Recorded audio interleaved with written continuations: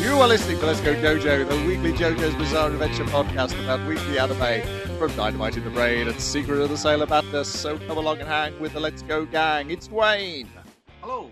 It's Niall. How are you? And it's me, Brian. And on this week, we are talking anime that aired October the 15th to October the 21st, starting with two things which didn't air that week. JoJo's Bizarre Adventure, Part 6, Stone Ocean, Episode 20, FF, The Witness. I read out the same quick abbreviated recap of it because I watched this 2 weeks ago, because when we talked the episode we watched last week, I got carried away, watched 3 episodes in a row. Ooh, very bold. Oh. Yes, so I had to remind myself what had happened. FF, or specifically, more like what had happened in which episode. Yeah, sure. All the issue. So, FF has lost her mouth due to the power of Yo-Yo Ma. His power is that he can imbue mosquitoes with his acid ability, which then causes it to eat holes in things. I think it's like the guys theorize that it's his spit, and I guess the mosquitoes are carriers for his spit. Is the idea? Well, Yes. that's one way of doing it. Also, Yeah. he's just kind of slobbering all the time, and like even though And they're in front of a downwind, giant fan boat. Yeah. the backsplash of that is also fun to sing it at them. Because you kind of try to figure out what the rules of it are. It seems to be whenever you turn your back on the little fecker, he's up to something. Yeah. So it's like, you could be looking at him at all times, or it doesn't work. I don't know. Yes, because FF's like, keep your eyes on him. Keep your eyes on him. I can't tell you that he's a bad un, even though he's quite clearly he's a bad un because you keep on beating the shit out of him, but he seems Yeah, to I like mean, it. they can't say anything to the lads because FF's missing the lower jaw, and it's like, if it's an automatic stand, then my best bet to save them is actually to go and murder the fucking guy whose stand it is. That solves the problem. Probably the guy who's got a hat exactly the same shape as this guy's head. It's a bit of a giveaway this time. Yeah. You know how stands look a little lot like their owners. It's a weird little thing. Always happens. See it in the street every day. So yes, it manages to attack Jolene, and then there is some Jolene's trying to warn Anasui, and he mistakes it for romantic come-ons. Initially, he thinks Jolene is trying to whistle badly when it's clearly the weird goblin man running the fan boat, and it's like, it couldn't be me. I have holes in my tongue. Wait a minute. He's put holes in my tongue so I can't talk. And so she's You're breathing pretty heavily. I know, the romantic tension is crazy high in this fan boat right now. He's just getting all the wrong signals. She's like trying to point at her tongue. He's like, oh, you want to kiss with tongue? I mean, it's a bit soon in our relationship, but absolutely, I'm ready for that. And she's trying to point his head towards the weird goblin man who's doing all this. Baby, I'm not into it. Yeah.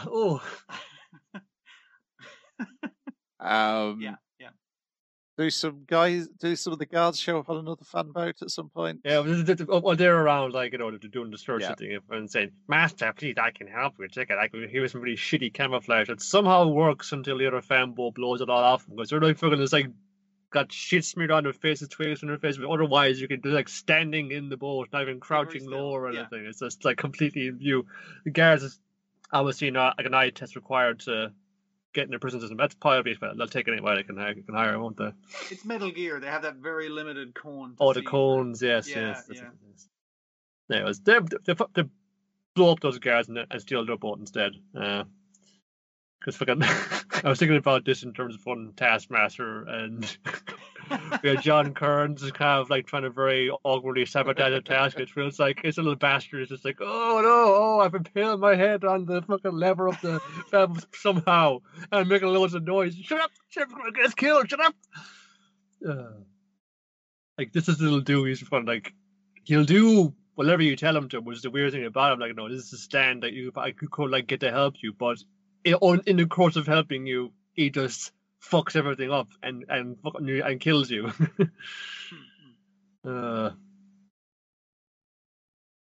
Yes, so Anasui does eventually defeat Yo-Yo Ma by they get him to empty all his pockets out.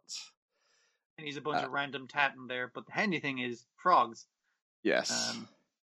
And attaches a frog to its antennae, so he's wired his brain Yo-Yo's got a brain, so I guess the stands have brains. This one does. I mean, like, he's an independent stand, so I guess you'd have to have a brain, right? So, yeah. Yeah, to the frog's brain, and so it starts behaving like a frog, and realizing it's behaving like a frog, but it can't help but behave like a frog. So it pisses itself when it sees a bird, and gets attracted to a very sexy lady frog who shows up. Keeps getting distracted by delicious beetles around the place, yeah. Nice body, da.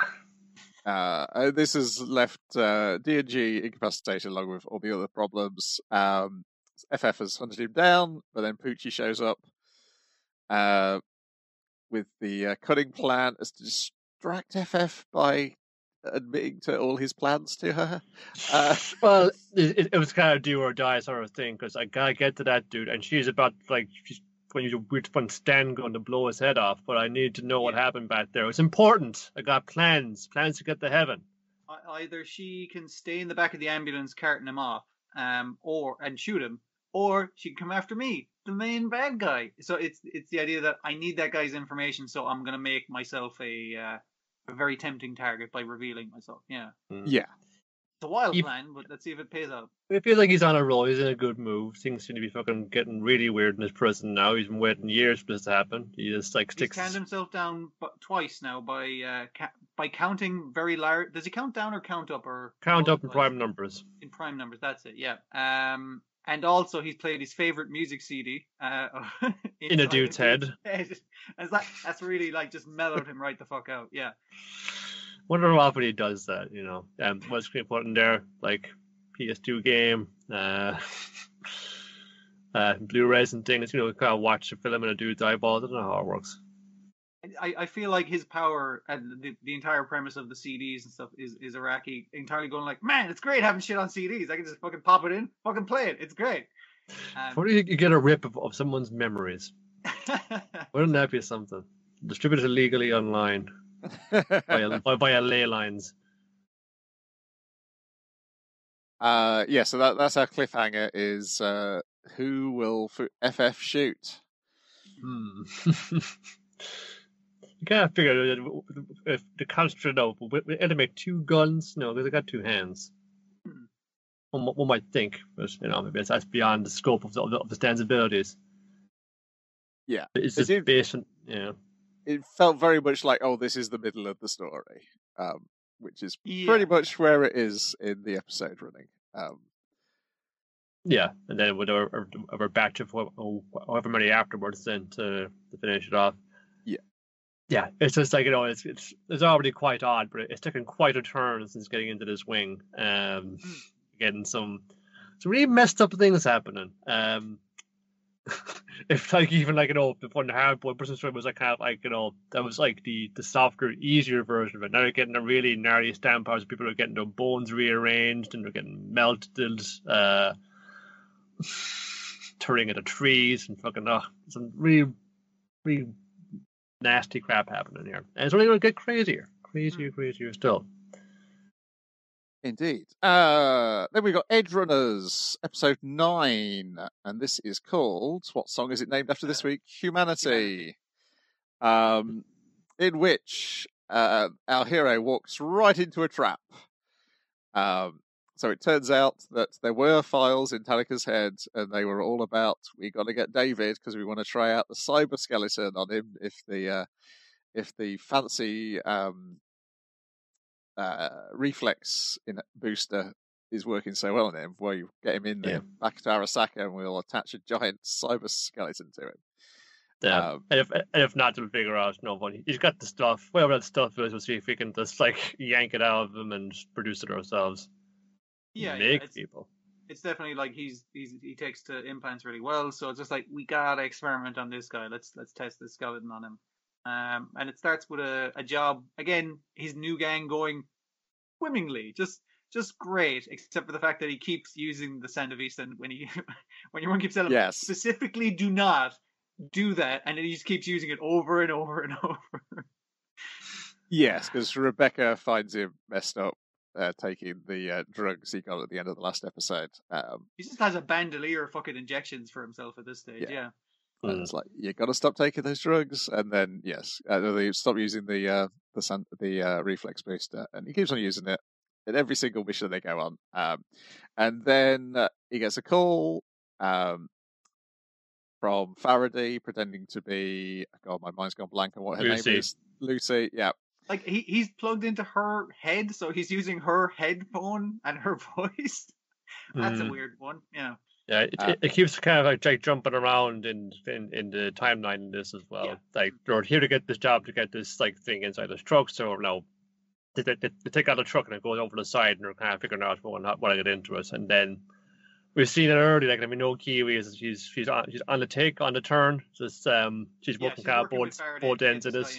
In the armor. And like, even the things of, we have a distraction squad that are going to be the distraction for taking this convoy, and you guys are actually going to take it. And it's like, how do we know we're not the distraction squad?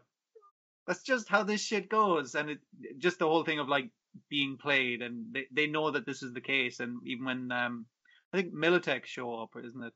Yes. And it's just like, why aren't they firing at us? Well, it's probably fine. You should probably get in that cyber skeleton just so we can finally finish them off and get out of here. And fucking Falco expositing like all these fun saying, "Damn, sure would be a shame if this job were to go wrong." Am I right? Dear.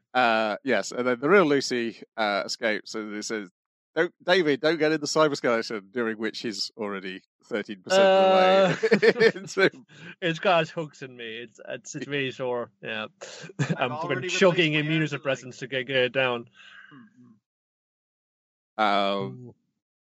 Yeah, if you've played the game, there's some fun stuff, because sort of the area where they're hijacking the Arasaka truck is the same area where a pivotal hijacking happens in the video game as well. All the big action scenes happen in this set outside town. Yeah, pretty much. I know the trucks were very like kind of blocky CG looking things, but there was a nice amount of truck flips and explosions, so I'm still happy with the situation. Yeah, I think the tank as well. There's one of the routes in the game gets you one of those tanks too. Oh yeah, the what do they call it? Like, it has a name like a Leviathan or some cool. Yeah, it's got like, you got like two people have to pilot it. One of them's in your plug-in together, and then depending on what type of character you're playing, you then get very horny and have sex in the tank. All right, well, the right kind of character. Yes, and I was like, when I got to another show this week, I was like, well, that's a happy coincidence of somebody plugging themselves into something which they probably shouldn't have plugged themselves into, just in order to become more powerful to take down their enemies. But we'll get to that in a couple of shows' time. Anyway, I'm sure everything is going to go swimmingly next week for our heroes in the final episode of Edgerunners. He's popped on the cyber skeleton, but he's in total control. Let's go save my girlfriend. I can handle this. Come on, gang. I'm fine. I can handle this. I can handle it. I'm going to get this guy. I'm fine. My eyes are flickering all over my face. I like the stuff with Kiwi and Faraday as well. It's like, Faraday's like, I'm in with Arasaka, but I'll put in a good word for you, Kiwi, as well, if you just carry on helping me out. I had the best where he's using gravity wells to squash people into perfect spheres. That's pretty cool too. Yeah. Yeah. Fucking they're fucking taking like some risk on this thing, like this is like all untested fucking controlling fucking gravity and magnetism. And like, it's just for an experiment. It's like very unstable young man. We have a fucking interest in just going on a rampage with this thing. It'll be very informative. Mm-hmm. But they kind of get a sense as well, like, like it's just all fucking games that have the only way to actually fucking make any changes to be a corpo, from corpos all the way up. This is a fun, real intense ship for you, but like this is just fucking bread and butter stuff for us. We do this like every Tuesday and Wednesday, fucking experimenting on dopes like you. Yeah, I think in the game it's like that is kind of what the people in the corporate world think they're on top, but then it's like all the stuff is like the suggestion that there's AIs who are like pulling the strings of the corporations. Yeah. Beyond that, who are probably on the moon. I guess we'll find out if they ever make a sequel to the game. Then we've got Pui Pui Molcar Driving School, Episode 2, White Painted Molcar's Revenge Attack. Is a Molcar school or a Molcar prison? Yes, as we get this really tough instructor who's got muscles upon muscles, has decided that these Molcars need to be stripped of their individuality in order for them to learn how to become better drivers. Because as soon as they see that practice driving course, they're just playing all over it. That looks like a fun fucking time. Yes. And, yeah. Paint your whites, take your earrings out, take your flowers out. And I'm going to show you how to drive Climbs in Potato. And I guess it's purely out of the kindness of the Molcars' hearts that they don't just digest you when you get inside them.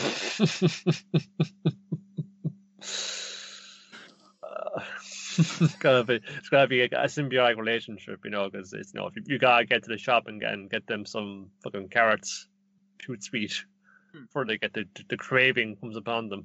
So, it's all about like miles per carrot before they absorb you. Yes, and after the instructor goes through Potato's digestive system and is shat out the other end, then he cleans all the paint off and gives them all their accessories back. Please don't hurt me. You got to keep the branding alive, man. You can't just paint them all the same color. Come on. I know, quite. Yeah, this was a little closer to I was expecting it. This felt like a little different to the first show. And I'm going to guess that's going to be the case going forward because it's always going to be like the same setting. Yeah, I wonder if that's until it's not. That they're using the same set and the same setting. That kind of Yeah, I've seen the behind the scenes things of like them showing off the new set they built. But I'm going to guess he's going to do that, and then it'll pull the rug out from underneath us and do something weird once it's got you used to the formula. I'm not. Got to break out of driving school, and the real driving school is society.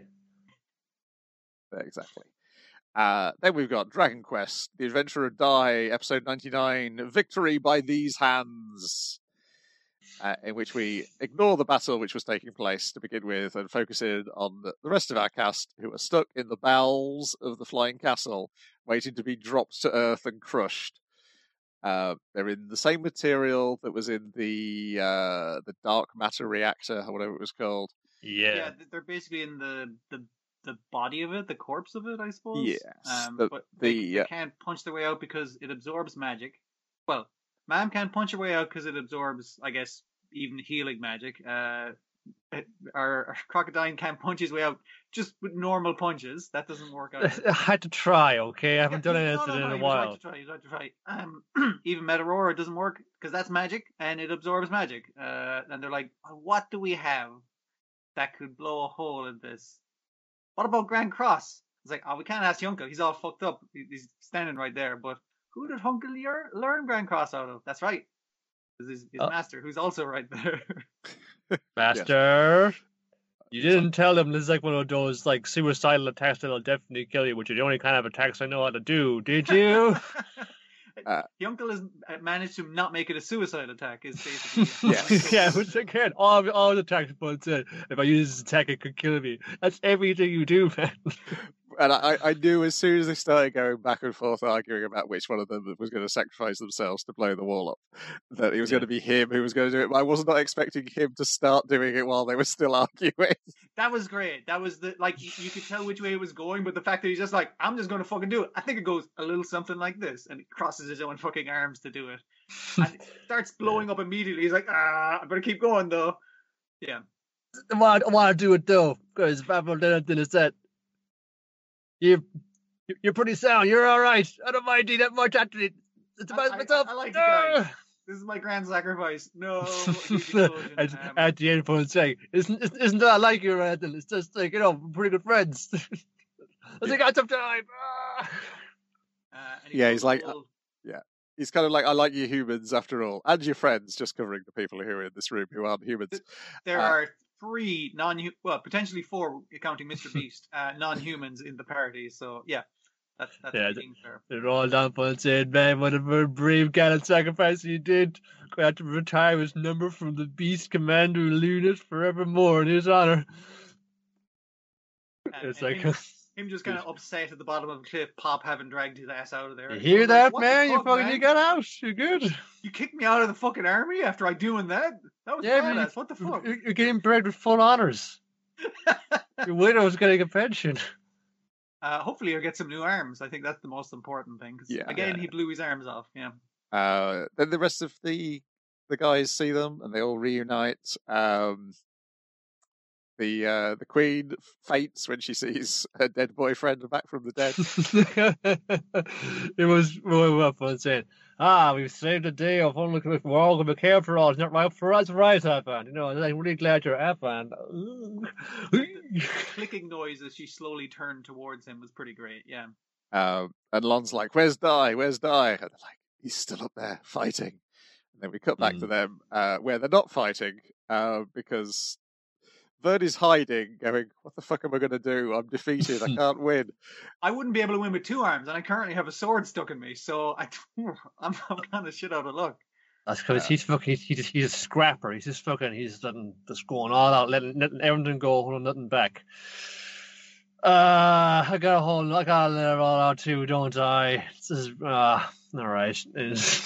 But very reluctantly kind of going and saying, this is like, I don't have a cool body anymore. Okay, all right.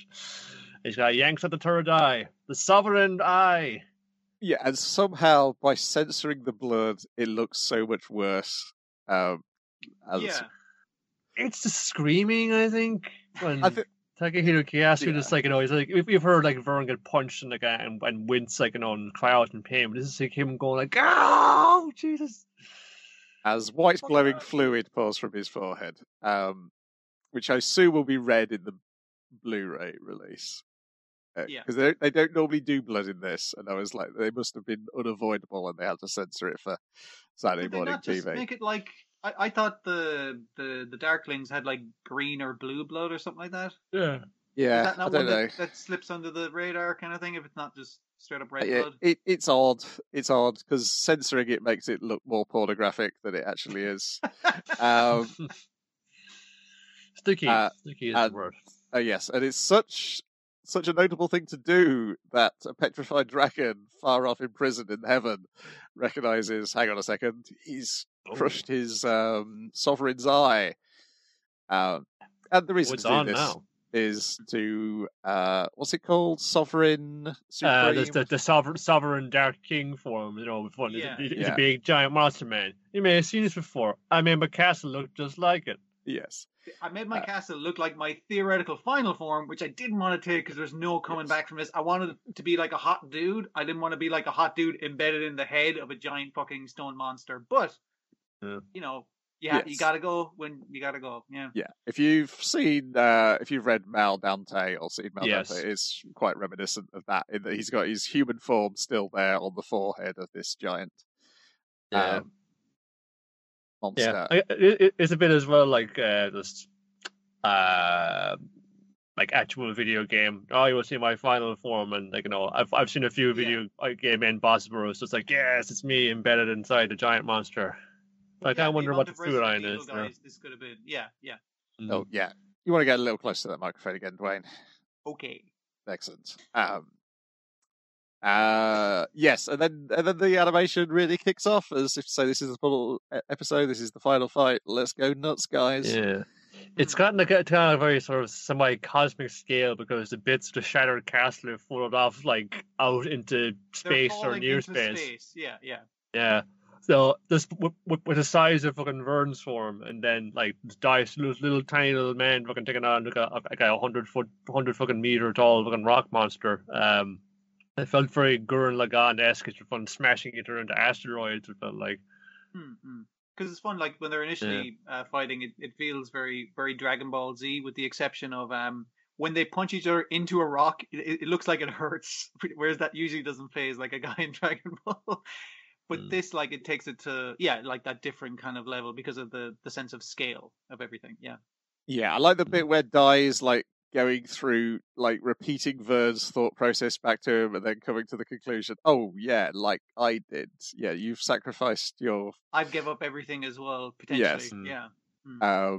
So it sounds like he's chastising him to begin with, and then he realizes, oh, no, the reason you're doing this is because I did that exact same He's thing just first. copying me. I really can't blame him for that. Yeah.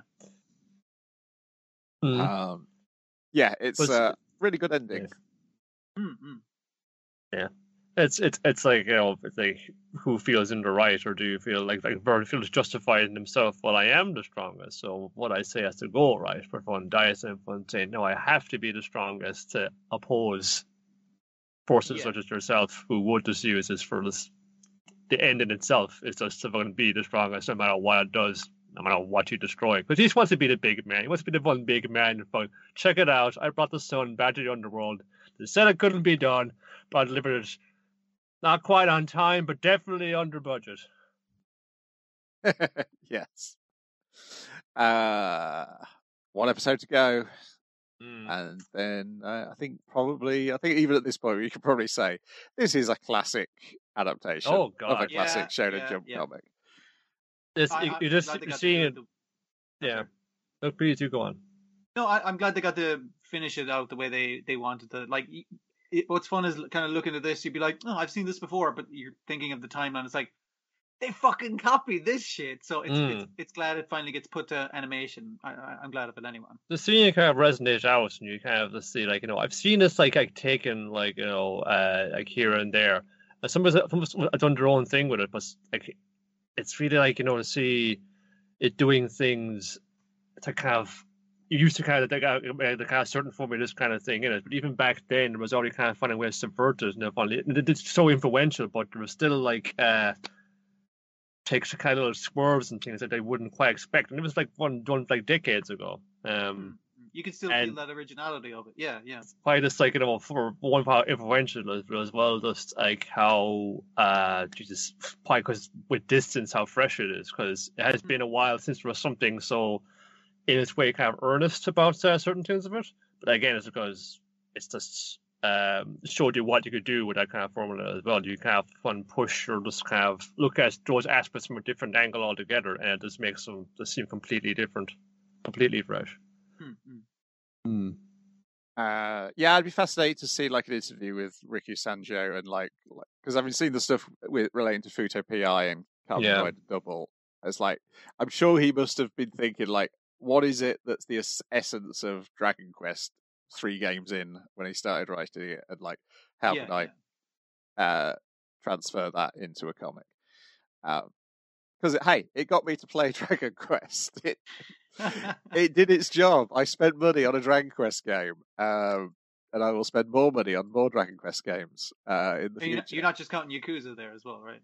Well, Yakuza helps. It was a combo of this and Yakuza 7. Yes, was the thing to convince me. Hey, I want to play a Dragon Quest game. And 11 is fun. If you've got the extra PS Plus, it's now on there this month, along with a whole bunch of other Dragon Quest things. I don't know if they're any good or not. It's the Dragon Quest Builders games, and then the Dragon Quest Heroes games are also on there. But I'm instead going to play another Assassin's Creed game. The Greek one. That's just gone on there. So. Then other things that have gone on a long time. It's Detective Conan 1060, Oki no Yoko and the Locked Attic Part 2. This is an old story in that all the detecting takes place away from the crime in an office. Much time after, in an office, while the main detective is on the shitter. Like, the whole fucking time. Yes, so the Conan's hint for Mahjong was actually about the message that Kogoro had sent from the toilet. Not about the cards. That bastard. Yeah. Yes.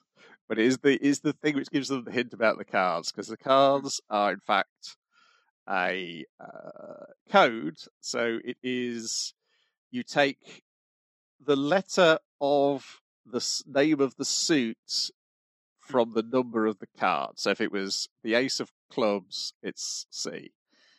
Yeah, whereas if it was the two of clubs, it'd be L, that kind of way. Yeah. And this spelt.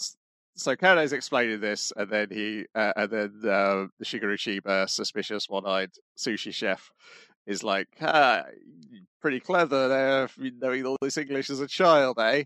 And he's like, oh, and then he has like, oh shit, he's on to me. You'll have to help me out. Because so he recognizes the first word as help. I mean, that's a pretty basic word that a little kid would know in a different language, sure. And then the next word is attic. And it's just like, I don't know what that word means. I'm a little boy. I don't know how to spell diamond as well. Yes. Because they're like, help attack. No, okay, no, it's attic. It's the... I did like them, like, because we're English speakers, it's easy for us, but them kind of going like, attic, attack? He was been attacked? They're just like, no, it says attic. I can, God damn it. Hacker. Heck, that's what it means. And when you said, Brian, that like we English speakers could figure it out, I was like, all right, I'm not going to look it up. I'm going to look at that fucking thing again. And I was trying to turn the fucking cards into Braille, or not Braille, Morse code. Morse code, yeah, that's what I was trying to do. And I was like, no, that's not right. That's not it. I don't have it. I was just like, no, I'm no good at fucking these things whatsoever. And then the second half is Romanji of Japanese. So it's Niiru Hanin ha Himi. Which is the culprit is Himi. So yes, it's the little brother's wife who is is the murderer, the one who was in the wheelchair due to a hernia. She's not faking it. She did the murder while in the wheelchair, and no one was faking their injuries. Because a wheelchair is the perfect place to conceal a crossbow under a blanket. Yes. And they use the blanket to wipe away the blood. But then the interesting stuff is like how... Actually, I did like the wiping of the blood, because obviously she can roll backwards on the wheelchair, and her feet are fine. It's a hernia is the problem, so she's using her foot to like wipe up the blood. Yes. And I was like, oh, that's actually pretty good. I do like that. But yeah, the interesting bit is when they figure out that the brother got the message, understood the message, but he was quite happy to let his brother die in the attic.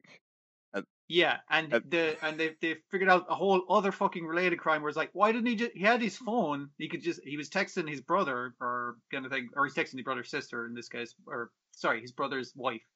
But why didn't he ring the cops? Hey cops, I've been shot with a fucking crossbow. Come help bring an ambulance. It's just like, he can't, because the reason that she shot him is he knows that he murdered his wife, her friend.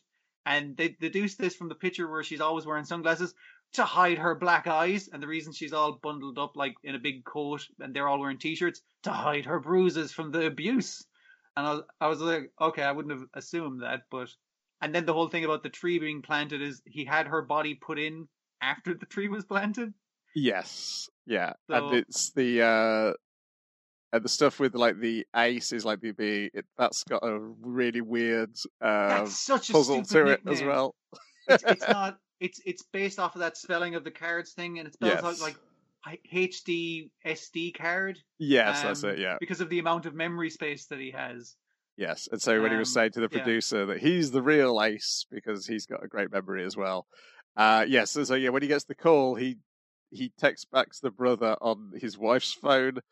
Because to convince the older brother who's hiding in the attic to switch his phone off so he can't be found. Because it's like, oh no. And she's calling for him as like, hey, where are you? Where are you? As in, come on out, motherfucker, I'll finish the job. My murderer knows where I am. I've got to stay quiet. And it is fun, the kind of brother going like, yeah, fuck that guy. Good job, honey. You got him.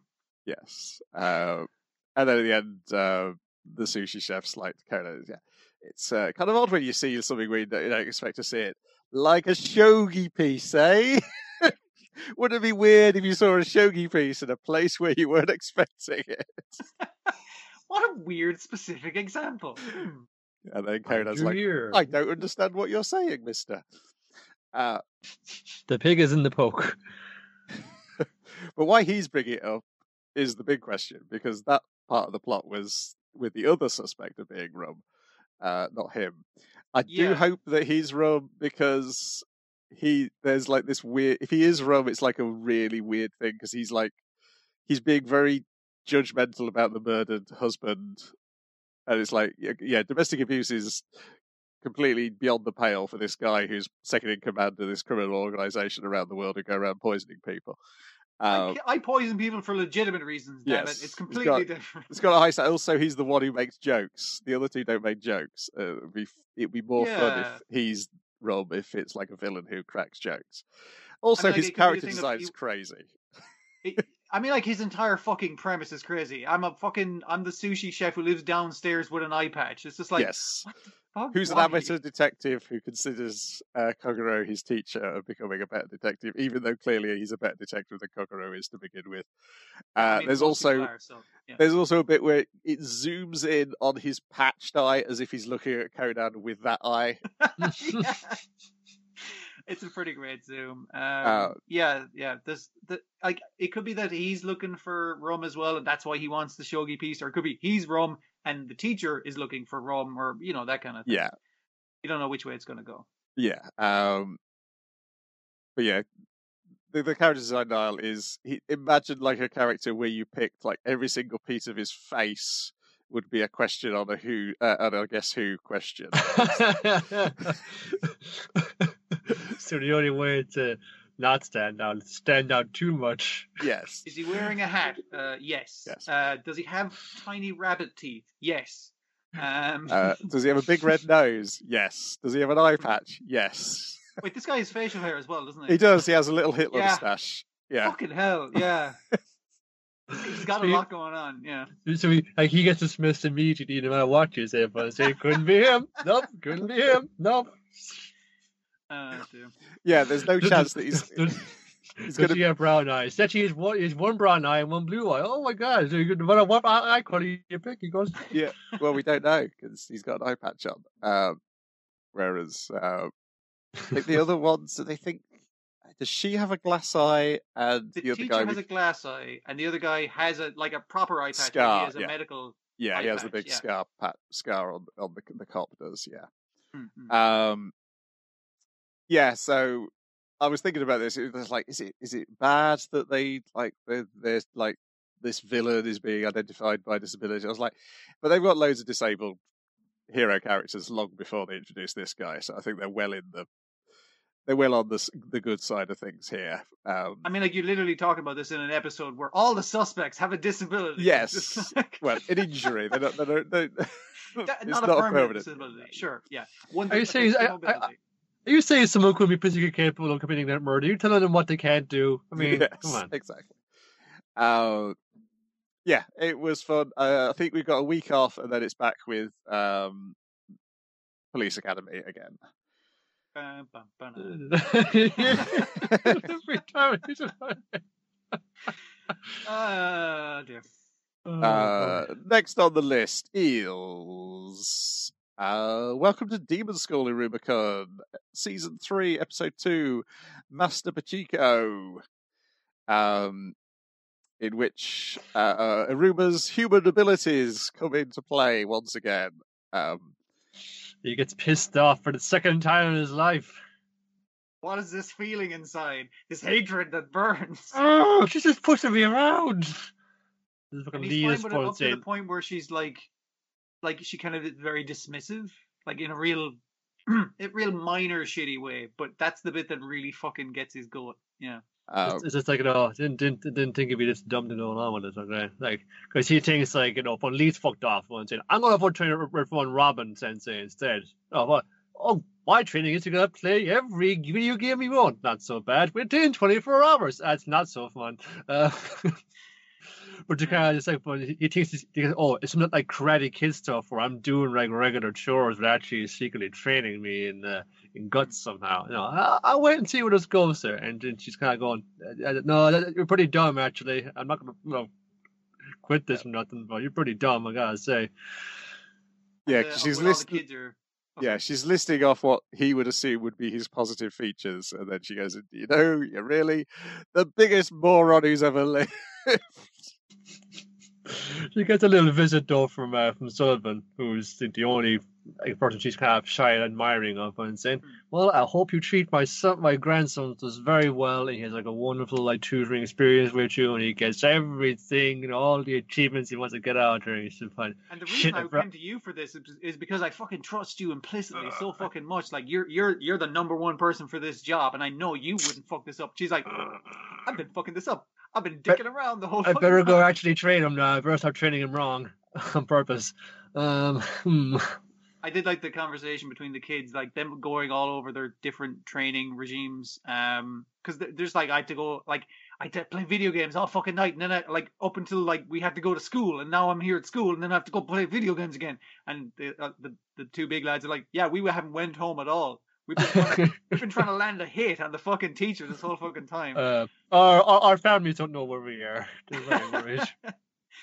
And the room was kind of like, well, I had to go clothes shopping, and I had to pick her out a dessert, and it's just, and they're kind of like, dude, that's not hellish training. I'm sorry, what we're going through is the hellish training. Yeah. Clara and the other girl have got to strike beautiful poses and seduce men with their eyes. They must always be striking a beautiful Smizing. pose. Mm-hmm. And the summoners have to live in the cage with the beasts. Which is bad for your one because bunch of stinky animals all night, and bad for your man because like I thought I was going to get put in the same cage as a lady. This is hell for me. It's torture because he's a weird little creep. Yeah, the bloodline guys are just soaking wet. They're going to be drowned until it's just like you're going to be drowned constantly. That's water torture. That'll bring out your potential. Yeah. Put up or shut up. The thief guy and the other guy are like have sent a few texts and then promptly fucking disappeared off the face of the earth. Like why did he text? Oh my! And just cut off his own text, because he went like dash. Yeah. That's really strange, but that's weird. Why would he text the scream? I don't know. Maybe it's like a text to speech thing, speech to text program. His hands were cut off. Can't type. Anyway, after the visit from Grandad, then Bachiko changes her tune after she clearly has a massive crush on him, and explain is going to get Aruma a weapon and teach him how to use a bow like she does and Robin does, and apparently her dad, who is the third member of the Heroes, so we know it's two of the people who are doing the training. It's the Kappa mermaid woman. Clara. Clara? No, Clara's being yes. trained. These guys have got a very similar name. Yes, like Velar, I think, or something like that. Yeah. And her dad's the third one. And you get the impression, because she's tried to teach demons this before, but demons don't have the patience, and they're too selfish to learn They're too selfish and they get easily distracted. Yes. Like, you'd have to be like a completely different species of thing to have this kind of dedication. It just wouldn't work. And I was like, I got my chance. Yes. Let me ever go with that. Yeah, so I know the perfect place to get you a new fucking weapon, right? It's called the Magic Battlers fucking club. And he's like, great. Wow, I wonder what to do here. Oh, good. I hope it's still not running because that's where we left it last. Yeah, they're like these guys, they can make any sort of wild thing. And you're like, he's like, oh, can we? Do we? I think I can. I'll give it a try. Most I can take it. Give it a try. Yeah, so I guess that will then allow us to have the other two main cast members back with Aruma for a bit, as they'll have to somehow. I can't remember who the other people are they put in the group now. There was that weird pervert dude. No. Yes. He's a weird pervert dude, but he knows his stuff about magical technology, so yes, gotta have him in. Yeah. Also keep an eye on him, so he does new pervert stuff. Yes. Still does, but it's less pervert. Yeah, because they showed the side and they nailed another name to the members board. Mm-hmm. Yeah, so that was a nice cliffhanger of like, oh no, the person we're relying on is myself. Oh dear. That's a good joke, all right. Yeah. That's what I mean by believing in oneself. Awesome. Your design really reminds me of something, Bachiko. I can't fucking place what the fuck it is though. It's probably just to kind of the bunches and the kind of general color scheme and her being a demon. It's like that one, the Sky video games, and there's like the main girl like character of that. That's kind of vibe, and she's pretty haughty. She's pretty kind of a delinquent too. It was kind of I'll look her up again. Yeah, I mean, I guess it's just that kind of character archetype as well. That's seemingly very familiar. She's got a fun design. Yeah. Yeah, Axolotl is what I was thinking. She reminds me of. Yeah. Very pink. Yeah, fair enough. Yes, Yeah. and also like the bunches have got like the whatever those The things fronds. are. On, Henna yes. What's it frond called? Yeah. things. Yeah. Yeah. It's just like the kind of general like kind of this delinquent character always gets me. It always has like this Tikapagi hanging out the corner of her microphone saying, "Oh, see, give me a fucking milkshake already."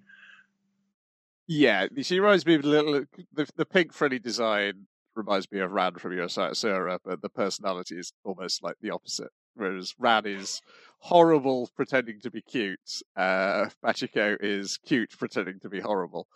But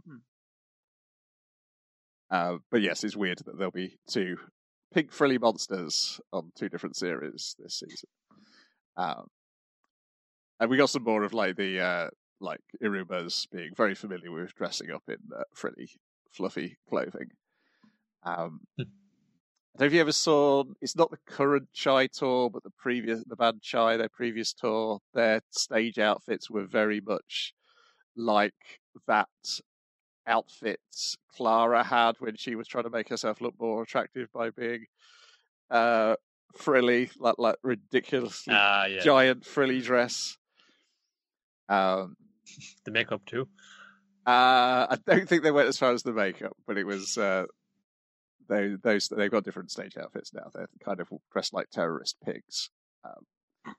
Then we've got Spy Family, a new family member, episode 15. Who will this new family member be? Who could it possibly be? Uncle Karlov comes to visit. No, it's a dog. It went from Bond. Dog Bond. No, it's just not his name. It's just Bond. But first of all, will Lloyd kill that dog? No, he doesn't. He shoots the bomb jacket, sending it into the river. He takes a bite to the arm, which he's put like Kevlar under in the meantime, and puts the dog in a bin, promising to let the dog out later. That dog's going to be fine, folks. Don't worry about it. Yeah, the dog out's still in there. Yeah. I assume all the dogs are going to be fine because Anya didn't read Handler's mind when she was reassuring her that all the dogs were going to be fine. Wasn't that different in the manga where she read the Handler's mind? Whereas we actually get a bit of Handler background in this episode instead. I think they changed that a little bit. I'd have to go back. Okay, I've not read those chapters, so fair enough. I've hopped straight into wherever it currently is. So there's a gap of information between what I'm currently reading and where the anime is. So. But yes, we do get do get the information that at some point she had a daughter the same age as Anya, or presumably the same age that she thinks Anya is, not the actual age that Anya is. Yeah, right. Because we have to constantly remember there's multiple levels of people pulling the walls over multiple people's eyes. Yeah, and multiple levels of stupid to be dealt with as well. So there's that as well. Yes. Yeah. And as well, just like the actual authorities, institutions, secret police, and that now, they're not as actually as omnipotent as you might think. No, they're not very good. So, Lloyd the people that took a step with. To disarm the dog of its bomb. The man's like, "Oh, brilliant, the dog's biting him. I'll set off the bomb." It explodes at the river. He's like, "Shit, didn't work. I don't think that's the minister. I'm gonna drive out of here." And he later on nearly runs into Yor, but Yor kicks his car into a fucking fire hydrant. Pretty impressive. And then calls the police again. It's like, no, this is the same housewife from before. It's me again. Remember that. I like to make another report. There's been an accident with the terrorists. And now I need to go back to finding my missing daughter. Anya-san, and just running down the road screaming for the daughter. But they all meet up. I like the way they met at a three-way cross as well. Yes. And it's just like, where the fuck have you been? It's like, oh, Dad's been on the shitter. And where have you guys been? It's like, I was chasing the girl who was on the dog. Okay, we're all caught up. Yeah. I want to keep doggy. If you don't keep talking, I'm gonna go bad at school. The thing of the handler and Lloyd not being able to stay in character in that bit where they're like, we're going to take all these dogs in and take good care of them, and he's like, no, this is the dog. I thought you wanted a small dog. He's like, this one's better because I can ride him around like a horse. Easy. Yes, and can't risk the plant, so you better look after this dog while we try and figure out what was done to all the other dogs. Only you can do it, Twilight. She's like, what the motherfucker? I got so much work to do. That's not fair. We will take the dog overnight to make sure it's got its shots and everything, but other than that, like, yeah, you guys have a dog now. It's sweet though, come on in, Liz, you're home now. And he just thinks back to like all this fucking the beatings, all of the fucking weird experiments, electroshock things. Just like, they're not gonna do any of that junk to me. And it's like, this is a big kind of comedy that kind of like dog with psychic powers and how hilarious. But it's like, yeah, he's been through a rough time. He's got some fun trauma he's still dealing with. It was just kind of a nice little thing, We can't keep calling him Mr. Dog. We're gonna have to come up with a name for him. But she doesn't think of a name there and then. She's got to go to school and boast that she's got a dog first. Our brilliant plan is like, I've got a dog. It's like, really? Is it bigger than my dog? Come over with your dog and we'll see. And he's like, yes, fucking genius. Let me test it on my friend. I got a dog. It's like, oh, cool. What kind of dog is it? Tell me about your dog. And she's like, it fucking works. People love dogs. This is the perfect plan. It cannot fail. Hey, rich boy, I got a dog. Yeah, so what? What's his name? Plan defeated immediately. Dog? Plan saved by the cuteness of her being so distraught, and he's like, "I'll ask a follow-up question. What's the dog's name?" Dog. His name is Mr. Dog. Yeah. I shouldn't have bothered talking to you. Goodbye. She's like, "Damn, I need to come up with a cool name." And as she's learned with her friend, she's terrible with coming up with names because what did she come up with? Peanut. Peanuts, yeah. But he's too big to be a peanut because he's very specifically a large dog. He's got too long a name because we'll go down to dog park, run around, see about that. He's going to call him fun, dapper, dandy, Charlie, Mark II. That's too long of a name. But he's being so gallant. He's dropped her gloves. That little fucking bulldog is run after him. He's just no, my gloves. But he just kind of looms over it. It's just like, he doesn't do nothing. It's just like, hey, what's up? I don't care. Bond. Presence is all he needs. Mr. Dog is so gallant, and you got the gloves like Bond man. You fun. That's it. It was Bond. Just Bond. Just Bond. Just Bond. Just Bond. Shaken and stirred. He's shaken and furred. Fuck's sake. And now you've got to go home and do your studying. Instead, she watches cartoons with the dog and then falls asleep incredibly cutely. Oh. And it's a nice contrast because you had the thing with Lloyd earlier in the park kind of going like, fucking, I don't fucking deserve this shit. Like, fucking, this family's going to be dissolved as soon as I complete my mission. I was like, I don't fucking think. But then the thing of him later, you're always like, oh, come here. You got to see this. They fall asleep together. Oh my God, this is great. And it's him enjoying being as part of a family, as him going like, it's not a real family though. Oh, this is totally going to fall apart as soon as the mission's over. It's like, no, once there's mission's over, there'll be peace. And then you can fucking retire, you idiot. Yeah, that's what it's all about, man. It's about keeping the smiles on the children's. Mm-hmm. Smiles on the children's faces. Not that's like dark future that everyone saw. Someone reverted that with our efforts. World peace. It's all about, man. What is this dog? He's a happy home to come back to. So do all the people. Also, a lot easier to house train a dog when you can read its mind. Yeah, because you know when it needs to take a shit, which is very important. Well, it's a little kind of fun whipple effect going up the body. That's what I know. But he's brave a hero, a super hero in terms of white dog heroes. That's the question. No, he's got a nice little bow tie though. You gotta give him the style points there. Yeah.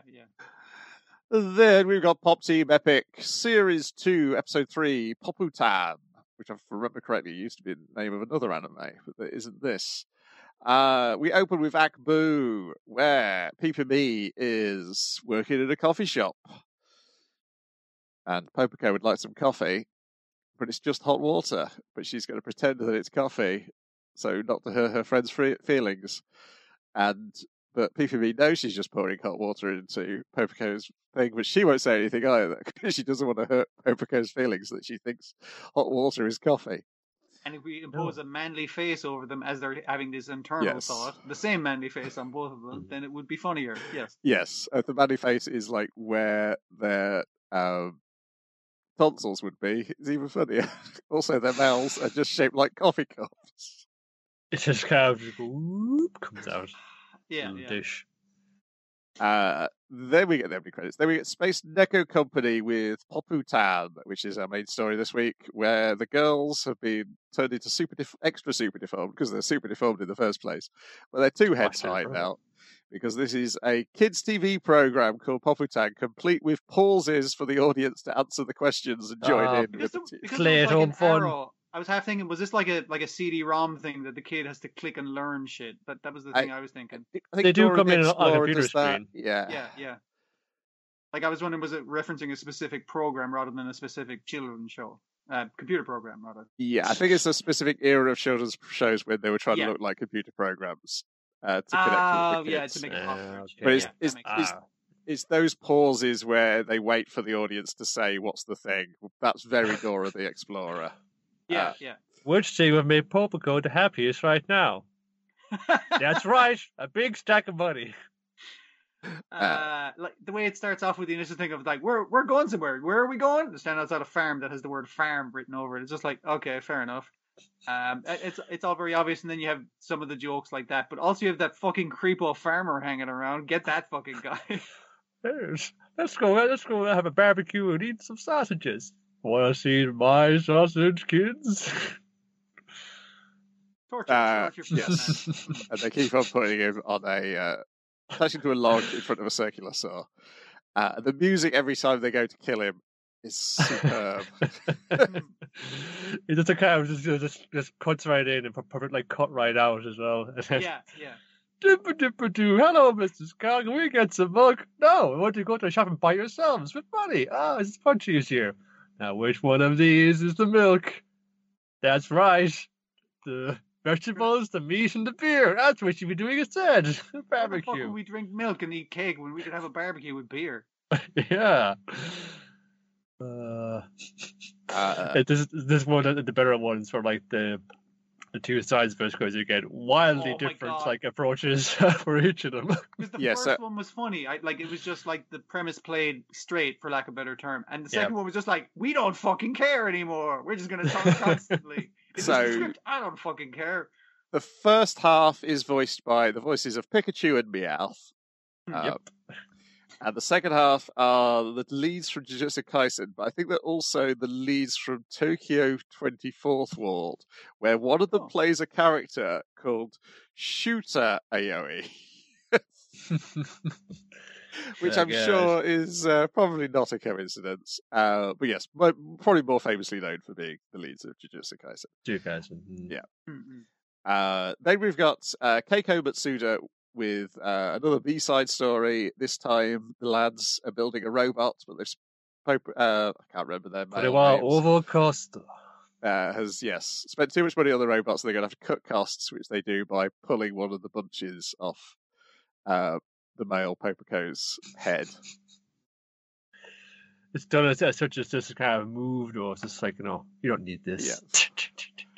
Yeah. I mean, it's weird because the gags are the gags from the strip, but then there's an extra layer of gag in that it's the gag from the strip drawn in a completely different style. It's just it's just like, this very sensual layer put on top of it. If you say anything, it can be an innuendo, but this is kind of if you animate it, if animate a certain way, anything you animate can be an innuendo. Then it's another Kazuki Sekiguchi Pop Team cooking, where this time they're cooking bell peppers, and Popoco throws a tantrum. Good vomit sounds from the actors there. And then PPV walks in dressed as a bell pepper, and then tears her own outfit off. Then the Space Neko Company with Nanachi ranking, where they rank the 5 things that Nanachi from, is it Made in Abyss? Made in Abyss, yeah, the weird rabbit person would like to eat. Yeah, I wasn't sure if this was like a fan vote where we want to see that character's reaction to eating these delicious foods or that kind of thing. The reaction is the same. Yum, delicious food, basically. Yes. But yeah.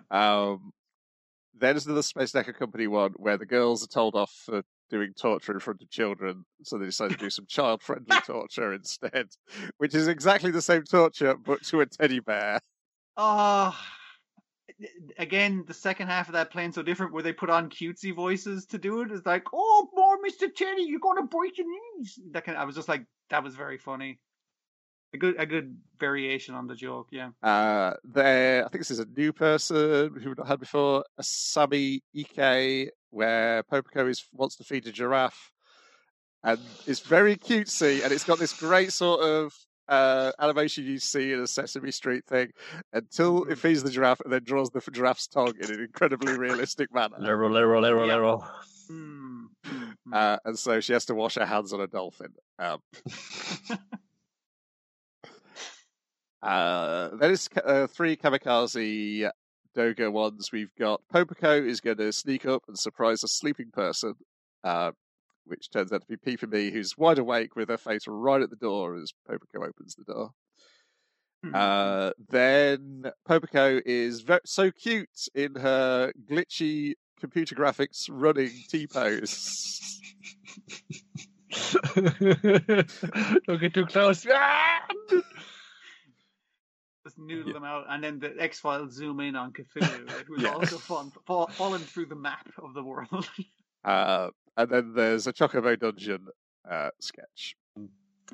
So we got give the sponsor their 10 to 15 seconds. And then the end credits, the girls in live action invade, first of all, King Records in the first half, and then Takishobu Publications in the second. I think my favorite part is them interfering with the meeting while the guys are really trying to fucking ignore them. I thought that was pretty good. Gotta get to the lift. The lift was pretty good, yeah. Her head is too wide to get through any normal door, that kind of thing. I was noticing with like some of the movements of the various animations of them in the opening. They are like have the kind of motion of somebody in like one of those giant costumes. So yeah. You got a few of these on hand they can just messing around with.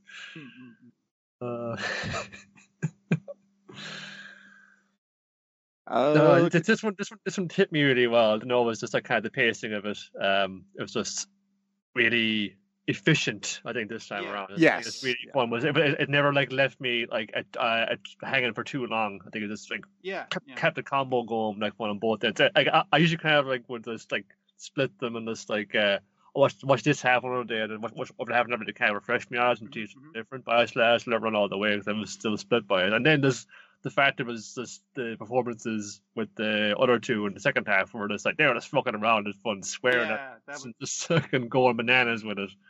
And then the remark that them just going off script constantly was very fun. Yeah. And then the remark at the end, I didn't think that this let out had too much freedom in it, but like, it's fine. They don't usually get this. I just went nuts at it. Yeah, man, it's great. Watch it again.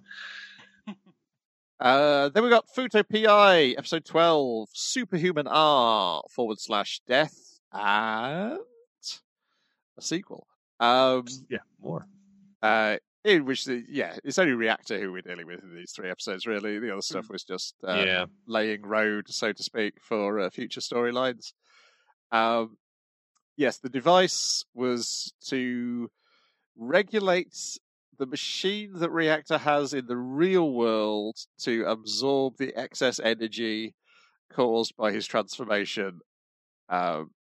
So he was telling the grandpa the truth. It's like, this isn't going to be used to hurt people. It's going to be used to vent my excess energy into this hydroelectric dam or whatever the hell that is. But then I'll hurt people with laser eye beams. But that's not on you. That's on me.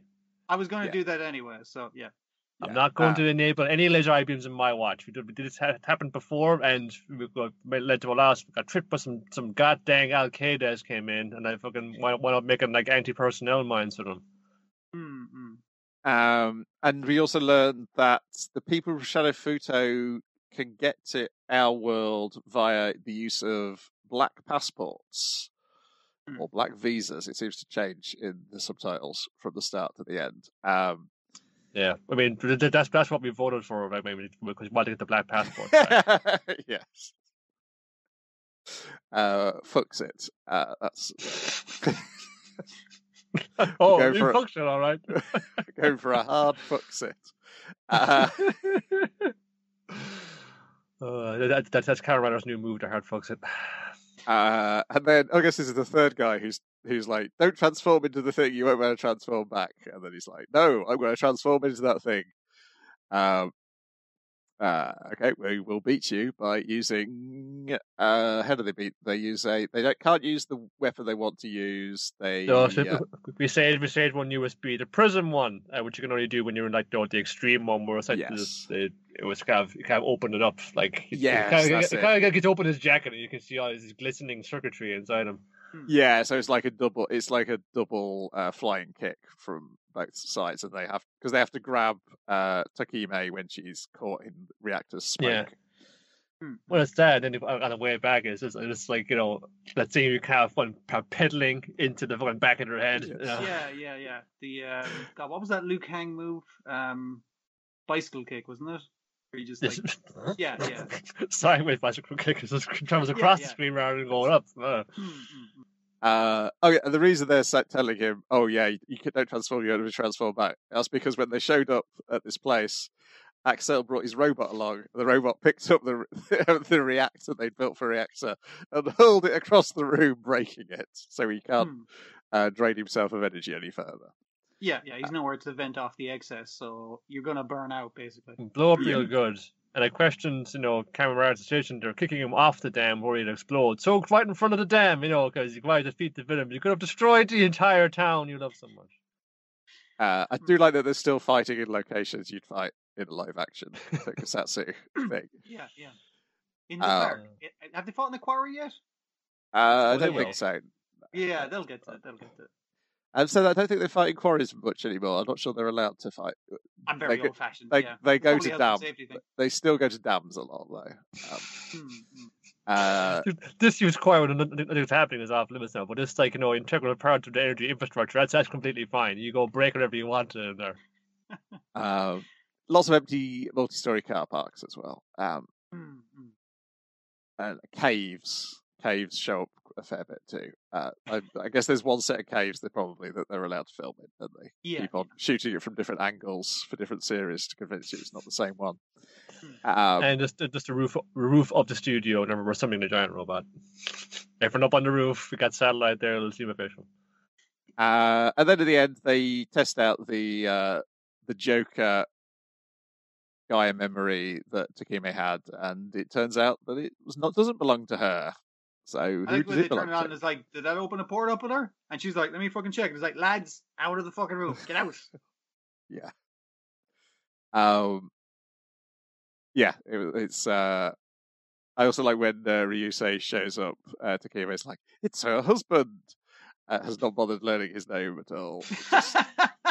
It's Mr. Akiko. That's it. Yes. It's sexy motorbike cop. Of those two personalities, I think you're going to remember Akiko. I think you definitely be going, it's Akiko and her husband.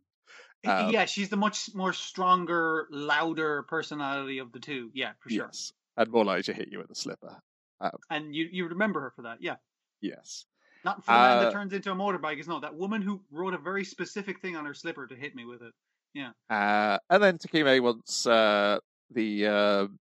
the origin story of Kamen Rider Double explained to her, which I don't know if that's going to be turned into an OVA, or I can't remember if they made that into a live action already.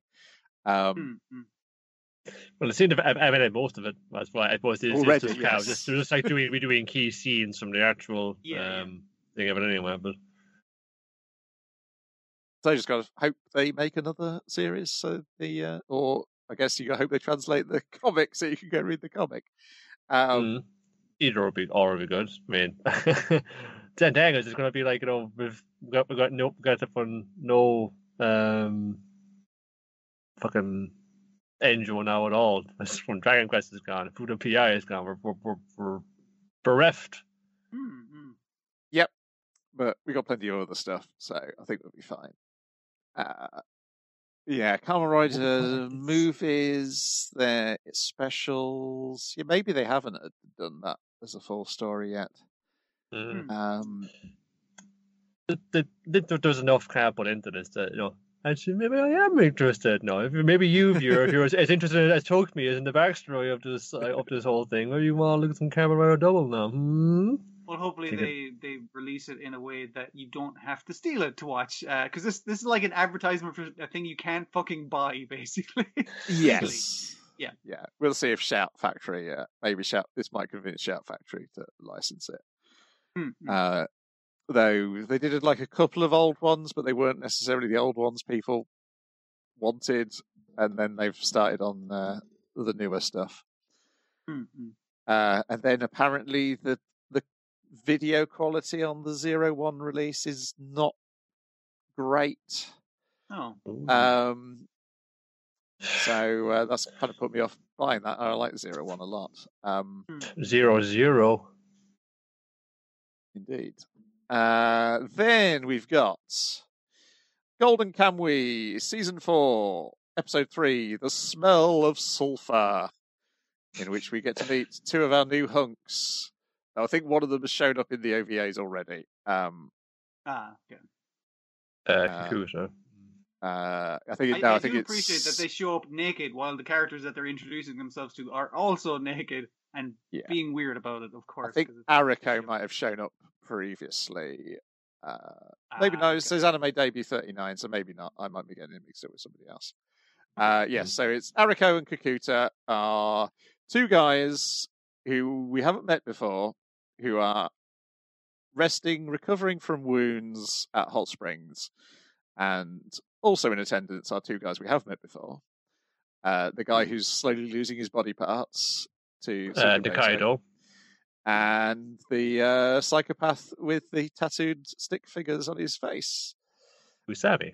Yes. Yeah, it's not coincidence. This is where Division 7 traditionally go to rest and recuperate between missions and stuff. Yeah. But yes, Kakuta and Ariko are kind of wondering why they've not been called back, and so they're planning on recovering a skin to get themselves into his good books and be brought back. Yeah. And it'll be like the present that we're in on the plan, and then once we're in on the plan, we're in on the fucking Do Re Mi. Yes, and then we've got to keep these two weirdos away from this plan. Because they'll just swoop in and take it out from under us. So we have to give enough information. We're looking for a weird guy. There's this weird fucking guy. Have you heard about this weird guy? Yes. Yeah. Also, we appear to be the two sanest members we've seen of 7th Division yet, which may be why they're being kept away from the plot up to this point. Yeah. Well, it's a guy kind of had a little thing. Kakuta is the weirdest thing he does. He gets trophies off the battlefield. He's clicking guns and little bits like that. Yeah, that's more like a little obsessive thing, but it works out in his favor when he gets shot and the bullets are blocked by the many guns that he's wearing. Yeah, that's such a great reveal. And Ariko then he's an Ainu himself, so he may have some conflicted feelings about pursuing like the goal for which his kinsmen were murdered for. Yes, he has like an unaccounted for 4 days at the end of this episode, which I'm not sure they make clear in the episode, but it's clear in the comic. Yeah, well, the man says, "Where the fuck is that guy? I better go find him," kind of thing. Yeah. Also, if you like Tony and Joe, then this is the episode for you because there's plenty of him as well. I like going Tony Angie. It's a fucking hard go of it, but I like. So yes, Hijikata has sent spies to this hot springs to see if they can get any of the skins that 7th Division have got and bring it back, and also like try and find out what they're up to and relay that information. Yeah, I mean, like, the guys are talking about it constantly as you're giving them massages and stuff, and they're just like, "Yeah, so Tsurumi's going to be up here in a week," and it's just like, "Oh, fantastic! Well, we could fucking probably hit him on the road." They're gathering intel basically. Yes, and also being very bad at doing massages. Yeah, they are better spies than the are masseuses. Yeah, Tony Angie's pretty good, but he has a touch, man. He has like the magic fingers. Mm-hmm. Pretty good. But to hear that someone around was like, no, I saw a dude with a weird kind of clothing pattern, and then like, no, he was wearing Geta because I kept going. So that's weird. We can be walking around in the snow like that, though. That's fucking weird. Also, he may have been naked because that's a tattoo you saw. It's like, holy shit! All right. Because they're trying to describe it to the guys not as a tattoo. It's like, well, maybe it's like one of those Ainu patterns. You know, the way they have like the patterns on their clothes. It could be one of those. Probably not a guy like with a tattoo or anything, you know, because I know you guys are looking for tattoos and be very interested in that. But the other two, they kind of jumped the gun for us. We can't make a move right now. Everyone's going to be onto us. If one Kakuta, who follows them and sees what they're up to. And this is our second eye patch of the week, because you think, here's a little fact for you. The thing with eye patches in Pirates, that was maybe because when they go below decks, they have had an eye patch ready, accustomed to the dark, so when they go below decks, they can see in the dark. And Kakuta has eye patch on since the sun went down. And also, your man said this was like, we'll bum rush him, but we'll wait till the new moon. It's in a couple of days. It's like, because it's going to be like pretty bright out at night tonight. So, but they're like, no, we gotta go now. And he's like, he tries to do the old trick with he has a torch with him and he turns it off, but to give him night blindness. But switching the eye patch does that, kind of undoes that problem. So being attacked by 3 blind men isn't really much of a deterrent. And he's like, oh shit, break it off, lads. It's not gonna work. Oh well. Yeah, and then when Erika's chasing him, he's basically just steering him into an avalanche. Yeah, because the stuff with the cave I thought was really cool. The way he was using the ice stalactites. I think those are the ones that go up. I'm forgetting. Tights come down. And mites go up. Yes. But they might go reach the ceiling one day. They might reach the floor as well. That's what confuses me. But yeah, like him kind of dodging and weaving in between them and using the cracks in the ice to try and track them. And then your man realizes, we can't use a torch in the cave because you'll see it. He's like, wait a minute, this guy's going in the cave like he's a bat or something. I can just use a fucking torch. Oh, there he is. Get him.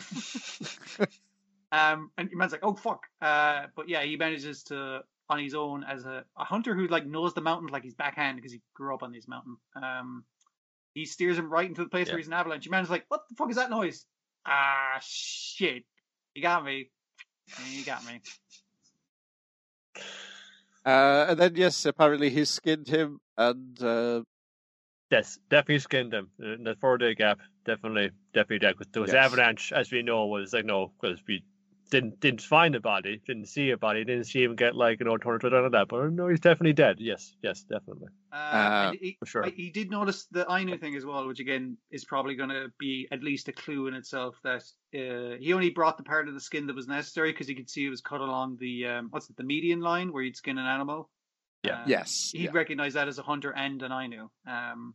So that's definitely a big old hint for him. But sorry, dude, I could only bring his skin back because like tracking a body through the fucking avalanche fucking snow, it wasn't gonna happen.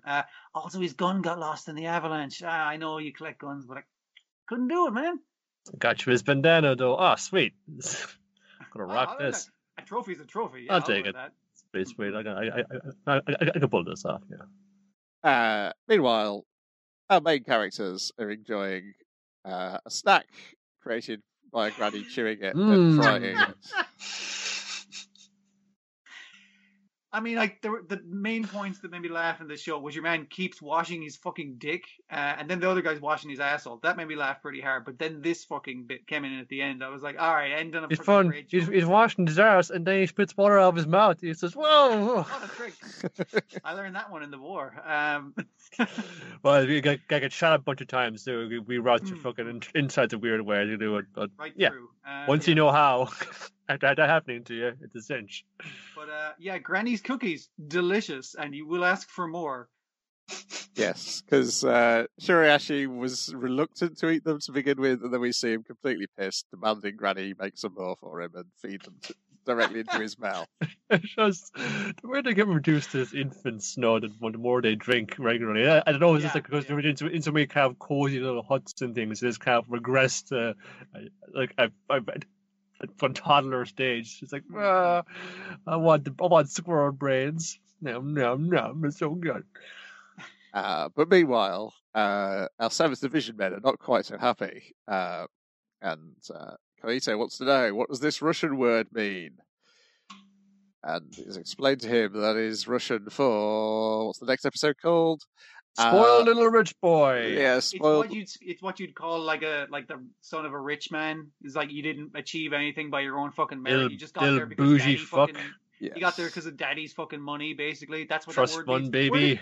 Where did you hear it, by the way? I mean, like, I'm explaining this to you as if it hasn't been used directly at you, but where did you hear it? Put it in the paper.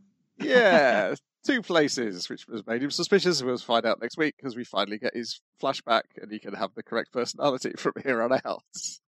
Yeah. I mean, that's okay. I'm fine with him kind of like putting us in media and res, like getting the plot going. I understand the reason. Yeah, they had to get to it because you can't. There's no avoiding it. You can't delay it any further. Because it ties into, like, because he's like the little fucking wedge at the bottom of this, and then it's just like, well, now he starts doubting, and then the doubt spreads out from him. Then right.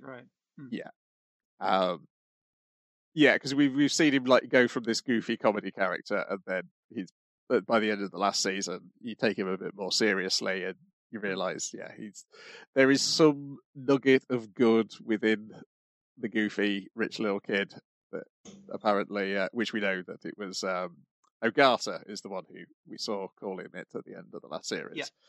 Mm-hmm. But we don't know where he's heard it before, as we will find out next week. Because that's where this flashback should have been, immediately after Ogata calling him that in the hospital.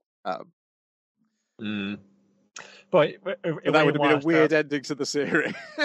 Yeah. Weird start to this because you want to get back. Well, what's everybody getting up to? What's their plan now to find the gold? No, you got to get everyone back into the swing of it again. Yes. And it opens on the scene where they're being pinned down by a sniper, and they're like, "Oh my god, we got to get fucking."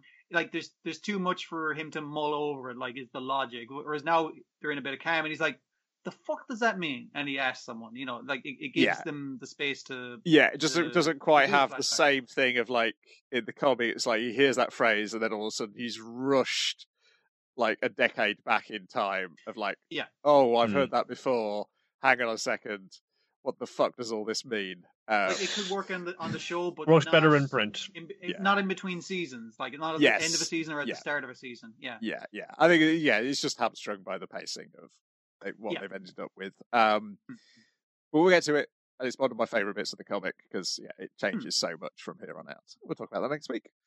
Then finally, we've got Mob Psycho 100 episode 3, Getting Carried Away 100%, in which, hang on a second, girls are talking to Mob. Am I popular? What does this mean? They're just looking at me, off scans. I did, I talked to one of them today. I just said, "Hey, how you doing?" I said, "I'm doing fine. Yourself?" I was like, "No, okay, I'm good too." Anyways, I gotta go. She was totally into me, so he helped out it's the girl. happening. The girl he fancies. He helped her out of a bad situation where she accidentally sneezed a bunch of snot into her own hand. It happens, and got her out of the bad situation. She was like, "Yeah, I'll see you later," which implies that she wants to see him later, which means she's into him, right? And then there's 2 other girls who are like, "Hey, you promised you'd meet up with me at the thing," and he's like, "Nah, you should meet up with me at the other thing." It's like, they want to fucking go out with me. They're fighting over me. I love it. He's kind of looking around the street. It's like, all the girls are looking at me. Damn, I'm hot. And it's fine. Not because my sense of fucking self-satisfaction has caused me to morph my face into a chiseled hunk visage. Yeah. Meanwhile, there's somebody else who's thinking about maybe I could be popular. That is Dimple.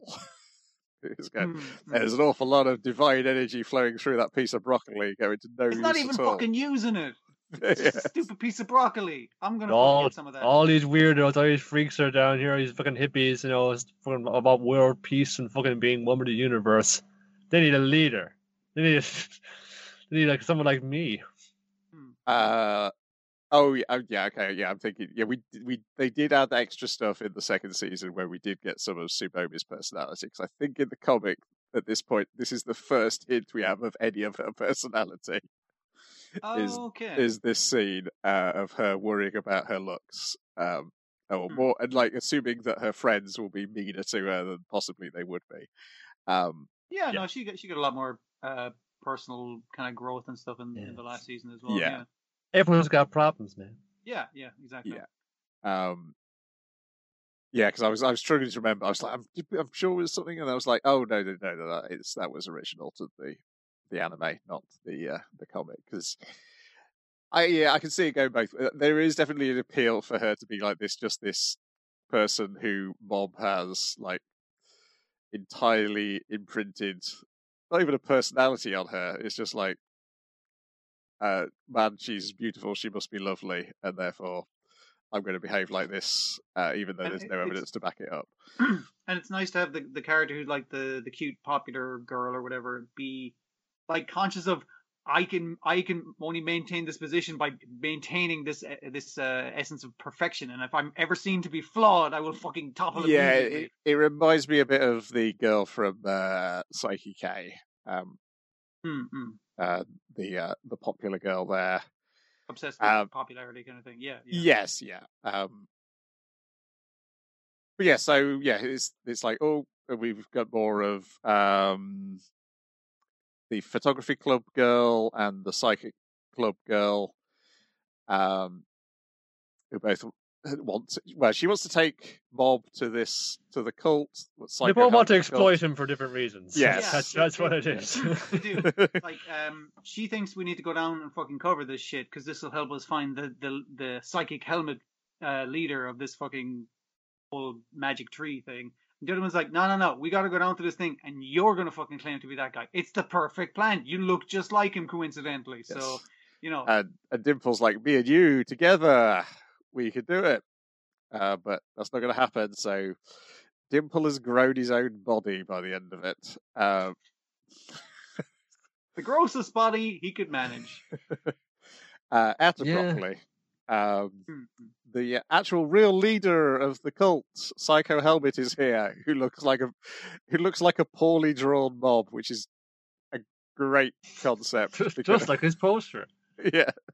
It's like it's poorly drawn, like in a kind of no offense to the way one fucking writes, because he's a fucking magnificent writer. The way he draws very, very poorly, like a child, in the funniest way, like because he nails those faces every fucking time. But it's also like as if it was drawn by a plant, because it's just a man made of veins. It's really gross. I thought I had a papier-mâché quality to it.